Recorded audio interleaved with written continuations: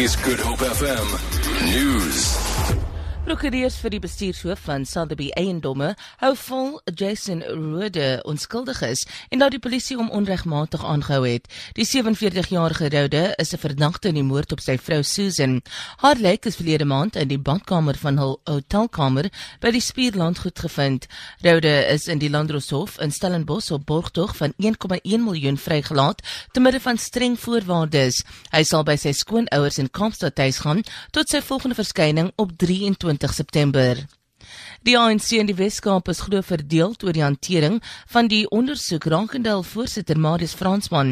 Fransman is in Januarie gevra om op sy te staan na beweringe van seksuele teistering.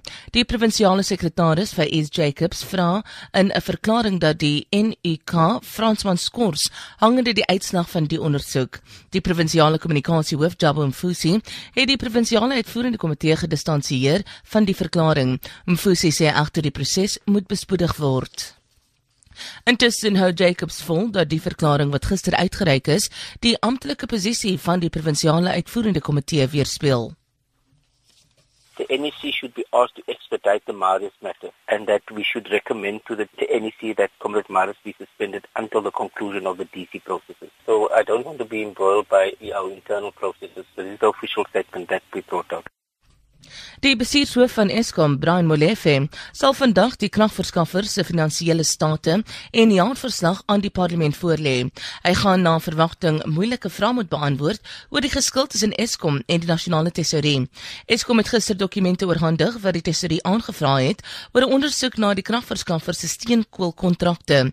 Die minister van openbare ondernemings, Lynn Brown, het Eskom aangesê om die dokumente aan die tesourie beskikbaar te stel.